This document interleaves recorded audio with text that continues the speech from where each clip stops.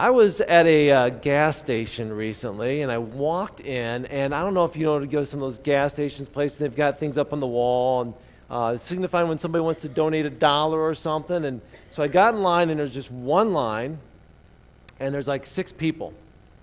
And there's another register over there, and the other lady was out doing some stuff, and she came around real quick to get in line and to open up that register, and she said, "Next in line, please." And so I'm about 4 people back, and I'm sitting there going, okay, 1, 2, 3, 4. You're next in line, you should be going, and nobody's moving. Next in line, please. I'm going, that's you. Yeah, I want to say that. You ever been there before? You just want to help people, okay? And finally, the guy in front of me goes, well, they're not going to go. So he went. So I'm right behind you, buddy. So we got over here, and this guy gets up the counter, and we've been hearing this spiel for the last 2 or 3 people. Hey, would you like to donate $1 to the Children's Hospital? And you get a gift card. You have a chance to win a $50 gift card. And so we've been hearing this over and over and over. So he steps up, and right away the lady gives the spiel. Would you like to donate $1 to the hospital for the children? And you can win a gift card. And he goes, I don't drive. Well, it's not just a gas card. You can get anything in the store that you want. It's for the children. He goes, I hate children. I'm behind him going, what? The lady at the counter, she's like, okay, here's your change. And he sort of heads out the door. I'm sitting there going, wow. And then she comes up to me, and she goes, and I looked at her and I said, would you like to donate $1 to FCA? No, I didn't do that. I always want to do that. I've always wanted to do that because they're always asking me for $1. I'd like to ask someone for $1. But anyway, she looked at me, and she's like, we were both speechless, like, yeah, somebody's having a bad day. You ever have one of those days where it's like, I don't drive and I don't like children? I hope you're not having that kind of a day, okay? But he was, and I'm sitting there thinking, you look at our lives, and it happens often, maybe not daily, hopefully, not weekly, but sometimes it's like a flood, and sometimes it's like a sprinkle, but we have bad days, don't we? We get bad news. It's something disappointing, something frustrating. Maybe it's an injustice. You saw something happen, you sit there saying, I can't believe that just took place. How could that ever happen? How could that ever be?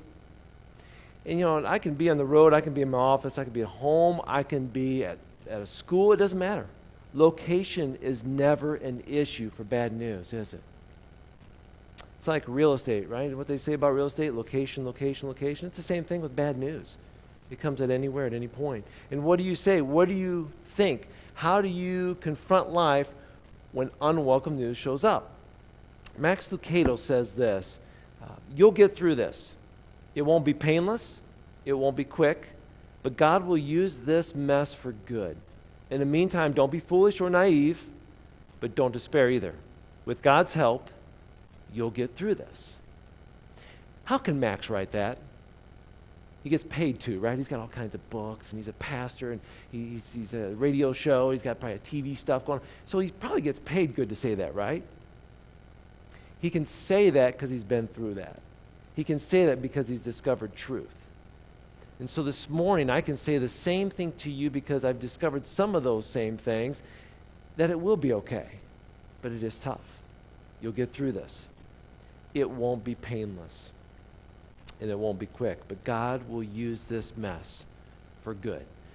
So I want to take you through that this morning. Actually, through the next 5 or 6 weeks, we're just going to talk about how you get through tough times. And we're going to talk about various factors with that. And we're going to do this by looking at the life of one Bible character. And he's actually been compared to Jesus a lot, but it's Old Testament. So we're going to go back to the book of Genesis chapter 37 and look at the life of Joseph.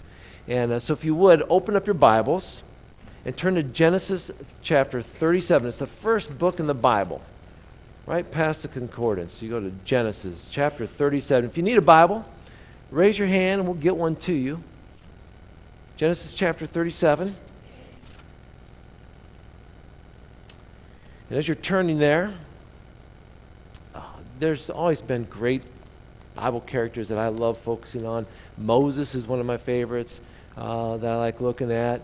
And there's even the book of Esther, and is really interesting. But when you look at go back a little further, go to Joseph. Some really incredible things here. And this is how it sort of starts. He's a 17-year-old. Now, I know we have some 17-year-olds in here, and I'm sitting there thinking, well, how do we learn to get through things? How do we face defeat victoriously from a 17-year-old? Ask any 17-year-old, how's life going for you? What are you facing? What's happening in your life right now? I'm sure it can go all over the place. But we're going to look at this 17-year-old boy named Joseph. So read with me Genesis chapter 37, verse 1. So Jacob settled again in the land of Canaan, where his father had lived as a foreigner. This is the account of Jacob and his family. When Joseph was 17 years old, he tended his father's flocks. He worked for his half-brothers, the sons of his father's wife, Bilhah and Zilpah. But Joseph reported to his father some of the bad things his brothers were doing. Let me hear you say, he's a tattletale. Yep. Verse 3, Jacob loved Joseph more than, let me hear you say more than, because this is going to be an issue. He loved Joseph more than any of his other children because Joseph had been born to him in his old age. So one day, Joseph had a special gift made for Joseph. Jacob had a special gift made for Joseph, a beautiful robe. But his brothers hated Joseph more. Why? Because his father loved him more than the rest of them. But they couldn't say a kind word to him. We'll stop right there. James Boyce, now I love looking at what different authors say about Joseph. James Boyce said this, thus begins one of the most remarkable life stories in the Bible, in all literature. He was loved and hated. He was favored and abused. He was tempted and trusted, exalted and abased. Yet at no point in the 110-year life of Joseph did he ever seem to get his eyes off God or cease to trust God. Adversity did not harden his character. Prosperity did not ruin him. He was the same in private as in public. He was truly a great man. That's what James Boyce said. I think about that. Joseph was truly a great man. But was it always great for him? Was he always living the dream, so to say? Now, I referenced something in verse 3. Take a look at it again. Look at verse 3. It says that Jacob loved Joseph more than. I asked you to underline or repeat that. You can underline, you can highlight it. But look what it said, more than his children. I mean, these words stand out from insight that they give us into an obviously frustrated family situation, a troubled family. Here's the deal. Jacob had two wives. First one was he had Leah and Rachel. And the one he really loved was Rachel. But when she died, Jacob's love for her was sort of seen in how he treated Joseph, their firstborn. See, he was the 11th son, but he was their firstborn. And Jacob's favoritism towards Joseph was obviously a source of a conflict in the family. Now, I don't know how it worked in your family. How many of you have siblings? Why don't you raise your hand if you got a sibling? Some of you have siblings. Okay, all of you have siblings. Good, put them down. Jacob's favoritism was an obvious source of that conflict because his brothers naturally hated him because father favored him. Now, I'm not going to ask out of you how many of your siblings sit there and say, yeah, that would be so-and-so in our family, right? See, Jacob's favoritism of Joseph was plain to all, including his brothers. It was his outward display. Hey, son, I'm giving you the best robe, a beautiful robe. And it wasn't just that it was beautiful, many colors, but it really was a position of favor, princely standing, and the birthright. In a very dramatic way, he was saying, son, you're going to get the birthright. You're not in the order for which it should be received, but you're going to get it because I'm giving this special robe to you. It was most likely the kind of robe that extended all the way down to the ankles and to the wrist, as opposed to the shorter sleeve ones and the shorter. It wasn't a working man's robe. It was a robe of royalty. And when Daddy gives that to him, guess who the favorite is? Guess who everybody looks at now and says, guess Daddy loves him more. Now, I'm sure that families often look at each other that way, right? Mom always treated him better, or Dad always treated her better, right? Now, if you're sitting here and saying, that never happened in our family, guess what? It's because you're the favorite, okay? You never heard that because you're the favorite. That's why you never heard it, okay? that's what happens in my family. And I've never heard that before, but my brothers always say, Rex, you're the favorite. You're the baby of the family. They treated you so much better. I'm thinking, no, because my brothers treated me mean. That's because mom and dad must have treated me better. I don't know about that. I don't believe it, but we'll roll with it and say whatever. Okay. Verse 5. Look at verse 5 with me. One night, Joseph has this dream. He tells his brothers about it. They hated him more than ever. Okay, first they really hated him. Now they hate him even more. Look at verse 6. Listen to this dream. We were out in the field tying up bundles of grain. Suddenly my bundle stood up, and all your bundles all gathered around and bowed down low before mine.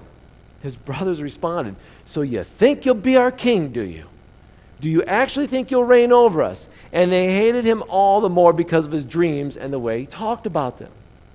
Now the brothers understood perfectly the meaning of the dream. All these bundles in the field, one stands up, they all bow down. Joseph's like, hey, I was that bundle standing up. You guys were all the other bundles. Okay, I don't know how he said it. I don't know if he said it with a smile on his face, but they all got it. Oh, so you're going to have dominion over us. Gotcha. Now, at best, Joseph showed a great lack of tact here, okay? Surely he knew how much his brothers hated to hear this dream because it set him above them, right? But did Joseph really expect his brothers to get excited about this? Guys, what do you think of my dream? Was that awesome? High five. No? Okay. What about, do you think that was good? Something to write about? What was he expecting? I mean, seriously, think about this. Sometimes we do this. We get so excited, so boastful about things going on in our lives. We're like, I got to tell somebody, I got to tell somebody. Why is that? Well, it's exciting, isn't it? But do we think about it when we're sharing that with somebody who might be hurting or it's really against them? It might be exciting for you, but it might be really painful for somebody else. But it happens. Is that boastful? Is that pride? Maybe it's an insecurity. I need to be loved right now, so I'm going to say this because it makes me feel good. I can't answer as to why. Maybe he wanted a pat on the back. I don't know. But guess what? He didn't get it. He didn't get the pat on the back. He didn't get it that maybe this was hurting his brothers. He didn't get that this was making them hate him even more. Look at verse 9. Soon Joseph had another dream. And again he told his brothers about it. Hey, listen, I had another dream. The sun, moon, and 11 stars, his brothers, bowed low before me. This time he told the dream to his father as well as the brothers, but his father scolded him. Well, what kind of dream is that? Will your mother and I and your brothers actually come and bow to the ground before you? Ooh, boy, now it's getting bad, right? Look at verse 11. But while his brothers were jealous of Joseph, his father wondered, what does these dreams mean? So his dad in the back of his mind scolded him, but in the back of his mind sitting there going, but maybe there's something to these dreams. Maybe there's something going on here. I mean, if Joseph was unwise in telling the first dream, knowing how irritating it was to his brothers, what are you doing telling the second dream? Especially because it set him not only above his brothers, but it set him above his parents as well. It wasn't just, I'm going to be over all of you, brothers, but you too, Dad and Mom. Oh, really, Joseph? Did you have to share that one? Well, Joseph was wrong probably to tell these dreams, but they certainly did come true. We know that, right? Here's the thing. We may receive a wonderful message from God. God may lay upon your heart something like, listen, this is something you need to know about. It's really good. But you don't have to share that with everybody. Maybe you got something that's really special come along, God's laid upon you, or he's laid upon your heart. This is so true right now. But you know what? Maybe now is not the time to share it. In those moments, it'd be good for us to sit back and say, God, give me the discernment to know when to say this. You've laid something upon my heart, but when am I supposed to say this? And ask for that. Because we all at times step out and say things we shouldn't say at the wrong time. Been there, done that, right? The favoritism, the coat of many colors, the tattling continues to build tension to the point where something gives. And it does. Look at verse 12. Soon after this, Joseph's brothers went to the pasture of their father's flocks at Shechem. And when they had gone for some time, Jacob said to Joseph, Your brothers are pasturing the sheep at Shechem. Get ready. I'll send you to them. I'm ready to go, Joseph replied. Go see how your brothers and the flocks are getting along, Jacob said. Come back and bring me a report. So Joseph sent him on his way. I'm getting Joseph and Jacob mixed up all over the place. Jacob sent him on his way, and Joseph traveled to Shechem from their home in the valley of Hebron. When he arrived there, a man from the area noticed him wandering around the countryside. What are you looking for? He asked. I'm looking for my brothers, Joseph replied. Do you know where they're pasturing their sheep? Yeah, the man said. They moved from here, but I heard they went that way. Let's go on to Dothan. So Joseph followed his brothers to Dothan, and he found them there. Now, it's an interesting thing that where they were supposed to be pasturing their sheep really wasn't the place they're supposed to be, and then they actually moved to another place which they really shouldn't have been. There seems nothing strange about that, Aaron, except when Shechem was really a place where the family was influenced by worldly influences. It was a place that was going to bring them down. It was a place of temptation. And the place where they moved to wasn't any better. Remember what I said at the beginning? Location, location, location? Sin is like that as well. I don't know if you ever noticed that most sin takes place in dark places, in dark locations. Not all sin can be avoided by changing location. We know that. But what we do know, we see a lot in the Bible, is that when you go to a place where there is sin, what do we read? Run, flee, turn around. God uses words to say, it's time for you to leave this spot where it's at right now because this is a place of temptation. It's a place of defeat. It's a place that is bringing you down. You need to move out of this location into the right location. Shechem was not the right location, neither was Dothan. The life of Samson, if you ever read the life of Samson in the book of Judges, you'll read that Samson always went down into Philistine territory to check out the women. You want to know why Samson was always falling? You want to know why Samson was always in trouble? Because he went into a place that he wasn't supposed to be, enemy territory. As a believer in Christ, we need to understand this is a good place to be. This is not a good place to be. Therefore, I'm not going to that place because it's not going to do anything but bring me down. It might influence me in the wrong direction. So check yourselves. If you're struggling with a certain sin, a certain thought, a certain process, say, God, maybe I shouldn't be in that situation. Help me to understand if I'm here for a reason to bring light, or if I'm not supposed to be here because I'm struggling big time. Look at verse 18. Let's move on. When Joseph's brothers saw him coming, they recognized him in the distance. As he approached, they made plans to kill him. Can you imagine that? Sitting around with your brothers. Here comes Joseph. Hey, here comes the dreamer. Let's get rid of him. Who was the first to say that, you wonder? Who of all the brothers had such hatred and anger towards Joseph to bring up the thought of execution, of torture, of death? Verse 19.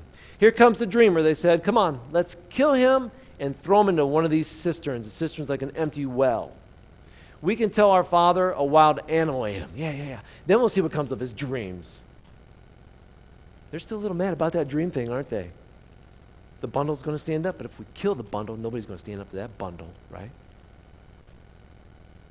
But when Reuben heard of their scheme, he came to Joseph's rescue. Hey, let's not kill him. Why should we shed any blood? Let's just throw him into the empty cistern here in the wilderness. He'll die without our laying a hand on him. But Reuben was secretly planning to come back and rescue Joseph and return him to his father. So they sarcastically call him the dreamer. They decided to defeat Joseph in his offending dreams by attacking him. You know, they're 60 miles now away from Daddy's protection. And the brothers explode with evil. They strip Joseph of his coat, his beautiful coat, rip it off him, cast him into a pit, empty cistern. And they not only wanted to kill him, they plotted how to cover it all up. Hey, what do you think? This will work? How about we plan this? We could say this and we could do this. You know, John 10:10, we always refer to that verse. The thief comes to steal, kill, and destroy, right? And here these guys are, the brothers of Joseph, walking hand in hand with the devil, plotting evil to kill. Reuben, we're so thankful for Reuben there. took a small measure of leadership as the eldest, figuring, you know what, I can save Joseph from his death, and I'll come back and I'll rescue him later. But he seems like the great guy, right? But think about this. Reuben could have simply risen up and said, hey, this is wrong. This is wrong. We should not do this. We can't do this. But he didn't stand up, did he? He didn't because he wanted to do right for Joseph, but he wanted to stay in good standings with his brothers. When you try to please everyone, guess what happens? It doesn't work. It doesn't work. Let's look at verse 23. When Joseph arrived, his brothers ripped off the beautiful robe he was wearing. Then they grabbed him, threw him in the cistern. Now the cistern was empty, no water in it. Then just as they were sitting down to eat, they looked up and they saw a caravan of camels in the distance coming toward them. It was a group of Ishmaelite traders taking a load of gum, balm, and aroma resin from Gilead to Egypt. Judah said to his brothers, what will we gain by killing our brother? We have to cover up the crime. Instead of hurting him, let's sell him to the Ishmaelite traders. After all, he's our brother, our own flesh and blood, right? His brothers agreed. So when the Ishmaelites, who were from Midianite traders, came by, Joseph's brothers pulled him out of the cistern, sold him them for 20 pieces of silver. The traders took him to Egypt. He's wearing a special robe. He's just going to find his brothers. See what's going on with them. How you doing, brothers? They grab him. They rip his robe from him. The favor of his father has been removed. The brothers must have enjoyed that moment as they were jealous of him. And you think about what happens as they rip it from him. I doubt they beat him. We don't know. I know how my brothers took care of me whenever I beat them in Uno or Dutch Blitz. There was always a beating. I'd beat them, then they'd beat me. You know, it's just one of those things that's what brothers do. You know, you beat them in basketball, then they sort of beat you up and because you beat them in basketball or vice versa. But as brothers in this moment, they're angry. We don't know if he was beaten or not, but we know this. They ripped the robe off him. They threw him down in a cistern. They tied him up. You know, the heartless character of these brothers was clear because it says, you know, here they are. Here's the pit. He's down in it. And they're off eating. They're just sitting around eating. They could sit down and enjoy food while their hearts were bent on murdering their brother. It's amazing what evil can do. An abandoned cistern, jagged rocks. The bottom of it maybe could have been a little moist, definitely dirty, definitely musty. And a 17-year-old boy lay on the bottom of that pit, tied up, bruised, stripped. And we think about how a 17-year-old must have been feeling at that moment. Curled up in a small, dark place. Overwhelmed with confusion, fear. Maybe his voice is hoarse from screaming out to his brothers. No. Why? Stop. What words was he using as he then maybe just laid there and shivered? Later in Genesis 42:21, it's described the conviction of the sin that hit their brothers. As we fast forward, if we go there, the passage says this. The brother says this, we are truly guilty concerning our brother. Listen to this. For we saw the anguish of his soul.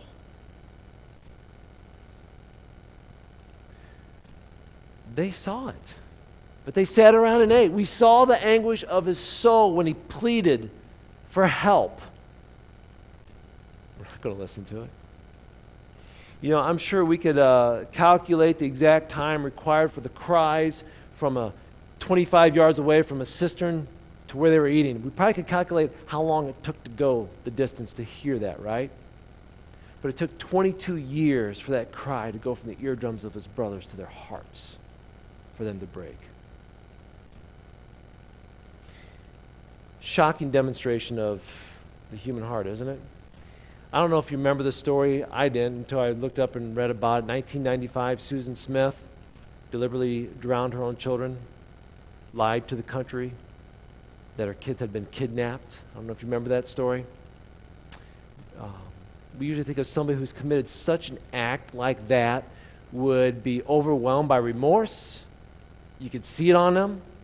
But in her ability, she put on this false face with such a horrific crime. Just goes to show us how deceitful our hearts can be. You know, that story is it's just shocking and numbing when you think what happened to Joseph. But when you sit there and think about that, they also sold him.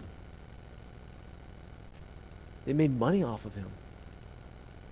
Beat him, throw him down, plot to murder him, and then sell your brother off for money. And by the way, when they sold him, it wasn't like 20 pieces? Sure. No, they bartered.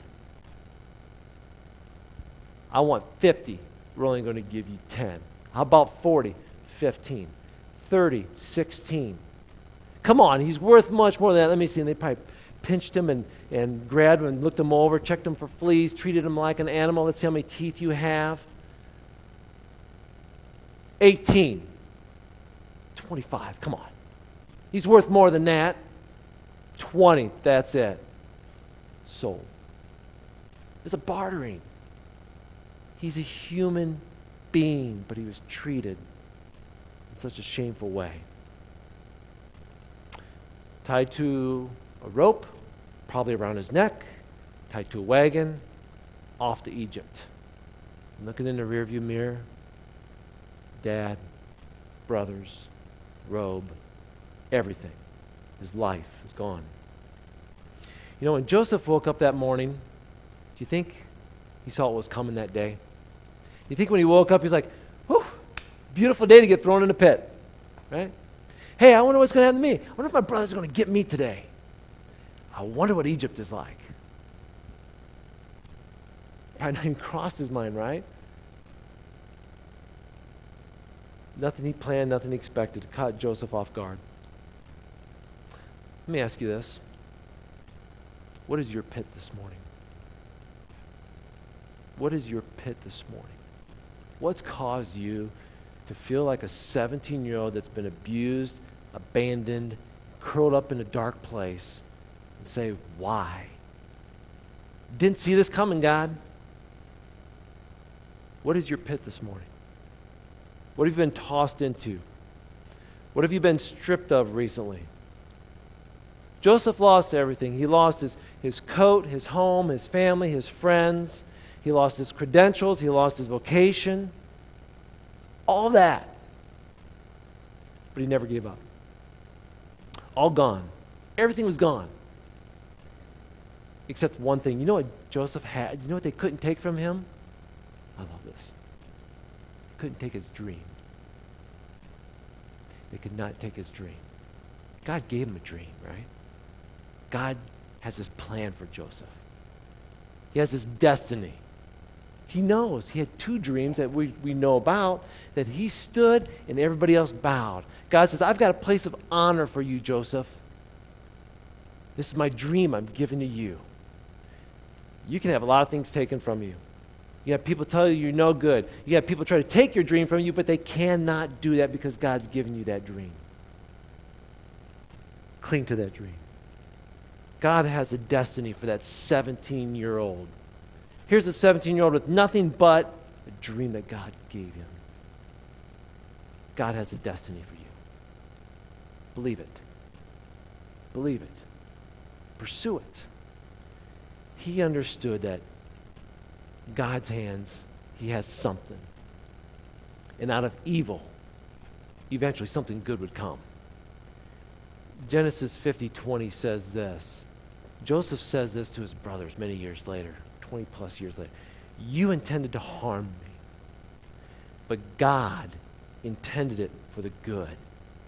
He brought me to this position so I could save the lives of many. I love how Joseph gets it. It took him a while. I'm sure when he was in that pit, he's going, it's okay. God's got a plan for me. It's all good. He was probably thinking that somewhere in there, but I'm sure the pain was more overwhelming at that moment. But as he moved on, he didn't give up. See, God's love trumps out people's intentions every time because people may intentionally or unintentionally hurt us, but God's love always trumps and wins out. Because God's got a plan for us. God's got a destiny for us. Don't give up on that. Repeat after me. You'll get through this.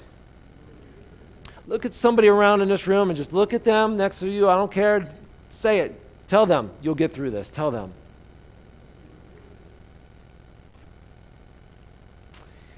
You know, sometimes we think depression's never going to leave, the yelling's never going to stop, the anger's never going to cease, the pain is never going to get out of here, and the load's never going to lighten, right? Feels that way sometimes, right? I remember a few years back before I had back surgery, the pain was excessive.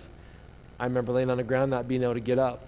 I remember not being able to sit without having pain. I remember thinking, can I ever play ball with my kids again? Can I ever sit in a chair without crying? When will the pain ever stop? You know, in the back of your mind, some of you have had physical problems before, whether it's knees or back or whatever it may be, headaches all the time. You sit there and say, when, God, when? When is this going to stop? And the relief after surgery, it felt so good. I was thinking, I'd never thought I'd have pain-free life. I thought I was always going to have it. Turn your Bibles with me to the book of Isaiah. Isaiah chapter 43. Isaiah chapter 43.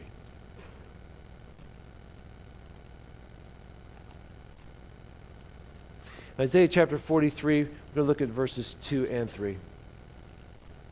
Because a lot of times we sit there and say, I don't know if I'm going to get through this. I don't know if I'm going to make it. I don't know if this will ever stop. And in Isaiah 43, verses 2 and 3, it says this. And I'll start in verse 1. But now, O Israel, the Lord who created you, that's us, do not be afraid, for I've ransomed you. I've called you by my name. You're mine. Now listen to this. When you go through deep waters and great trouble, I'll be with you. When you go through rivers of difficulty, you will not drown. When you walk through the fire of oppression, you will not be burned up. The flames will not consume you. For I am the Lord, your God, the Holy One of Israel, your Savior. Go back and look at verse 2. When you go through it, I'll be with you. When you go through it, you won't drown. When you go through it, you'll not be burned up. For I'm the Lord your God, your Savior. I go with you through these things. You will get through it. Whatever pain it is, whatever pit you're in right now, you will get through it with God's help. For He is your Savior. And it won't be painless, right? Pain is inevitable. But pain wakens us up. Maybe it prepares us. Maybe it brings us to a place of healing that we can never understand or explain. But it's definitely enjoyable when we get through it. But God is with us in our pain. We know this. His Son suffered pain, experienced pain. So when we go to God and say, do you know what this feels like? He goes, yeah, I do. We have a God who understands. And we know it won't be quick sometimes. It took 20 years for Joseph to get through this. It took 120 years for Noah to build an ark and get it through all that. It took 80 years for Moses to prepare for leadership. We live in such an instant fast food generation. Instant this, instant that, bring it now, it's fast, right? You know, so we think, well, this situation will get through quick too, right? Not necessarily. It won't be quick. C.S. Lewis wrote this. God whispers to us in our pleasures. He speaks in our conscience, but He shouts in our pain. I was thinking about that. It's so true. When I'm having a good day, I think about God, right? I look out and say, wow, man, look at the clouds. We were driving to Findlay yesterday, and a couple of kids with me, and we're driving, we look at the clouds, and there's a big cloud, and it sort of looked like a hand. And then we're like, hey, look at the hand. Yeah, the sun's right above. And it's like, hey, it looks like God's holding up the sun. Yeah, you know, and the kids are getting really creative. And we said, yeah, we think about God, right? And life is good, right? God whispers in our pleasures, right? Speaks in our consciousness. But when we're in pain, oh, man, God's shouting, isn't He? Or maybe we're shouting to God. Living in the pit definitely stinks. But I want you to think about this. When we live in the pit, guess where we got to look? Up, right? Living in the pit causes us to look upward.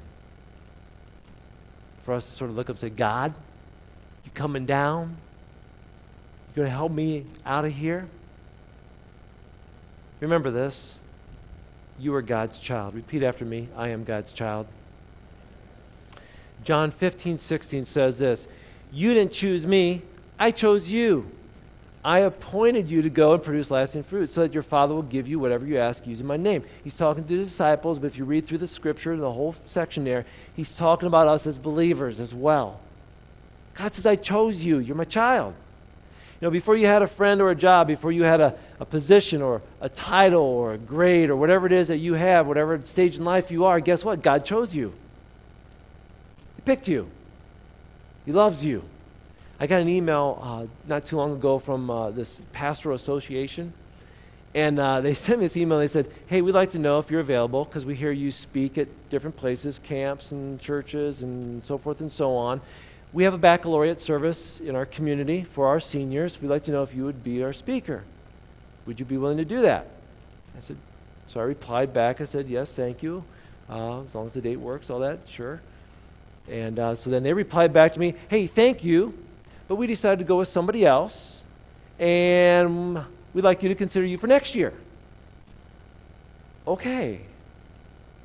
So why did you contact me again? That you're calling me to come speak, but, oh, I get it. I was second choice. Maybe third or fourth, I don't know. Okay. That doesn't happen with God and you, by the way. When he calls you up, he doesn't say, hey, what do you got going on? No, God says, no, I chose you. There is no second or third choice. I pick you. I pick you. He won't ask you to look at your calendar. God won't ask you for your credentials. What do you have? Prove to me that you're worthy enough. Show me the golden ticket. God's not going to ask for that either. He picks you. Here's the thing. You can lose things. You can lose your robe. You can lose some family. You can lose people you love. You can lose your job. But remember your destiny and your dream. You can't lose that. You cannot lose that because God gave that to you. Nobody can take that away. You're still God's child. You're chosen by him. And this life is short in comparison to eternity. This will soon pass. Joseph was dumped in a pit, and we sit there and we get focused on that. And again, we have the rest of the story, but had we been living it in the moment, we would have said, what good is going to come out of this? I moved here 25 years ago, 1989. And when I moved here, I had a really serious relationship with this girl from Taylor University. Matter of fact, we went and picked out engagement rings. And at that point in time, I was living with another family from church here in Wauseon, and single guy, engaged, picked out ring, and I got a phone call. I'll never forget that night, but I got a phone call from my girlfriend telling me I took the ring back. We're done. Where did that come from? Didn't see it coming at all. I just moved here. I have no clue what Wauseon is about. See, part of my hopes and dreams was that she would come with me and I wouldn't be alone. And this is where I would, and you have all these thoughts and gone. Never forget that moment. Never forget that pain. Okay? Was I down? Big time. Alone? Absolutely. It was the pits. But you know where I am now? I'm not going to say I'm in the palace, okay, but I'm married to a beautiful woman I love. And I got 3 incredible boys. At that moment, I was in the pits, not understanding God's plan for my life. I thought it was the end of the world. It's like, dude, it's just a girlfriend. No, okay? But when you're in that stage of life and bad things happen, doesn't make sense. Now it does. Now I can look back and say, I'm so glad for that moment. I'm so glad for that pit, because if I wouldn't have had that pit in my life, I wouldn't have Jenny in my life. And I wouldn't have my boys in my life. God is good. My circumstances changed, okay? But you know what? God's destiny for me did not. Same with you. Even in the midst of this horror in Joseph's life, I mean, this horror is just scary. It's ugly. It's evil. Yeah, I'm going to tell you something. As we get into this, it's going to get worse. As we continue in the life of Joseph, it's going to get worse. But God is still with Joseph. Worship team, would you come forward, please? Now listen very carefully to this. As they're coming up, listen very carefully to this. If Joseph's brothers never sold him to the Midianites, Joseph never goes to Egypt. If Joseph never goes to Egypt, he's never sold to Potiphar. If Joseph is never sold to Potiphar, Potiphar's wife never falsely accuses him of rape.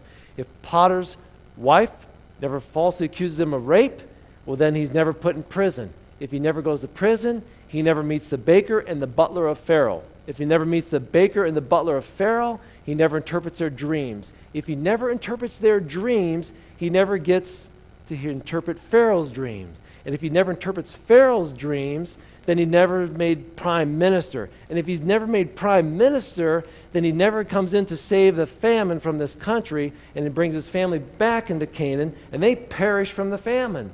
And this family never comes back and perishes from the famine, the Messiah can't come forth, because Jesus Christ, the Messiah, came from this family. You sort of glad Joseph went to the pit? Amen? Amen. Without that pit, Jesus doesn't come through this family. We can't see the outcome of our destiny and dream. We can't. All we sometimes see is the bottom of the pit. What's that dream? What's that destiny that God gave you? Look upward. Don't give up. Look upward. He chose you. He's with you. You'll get through this.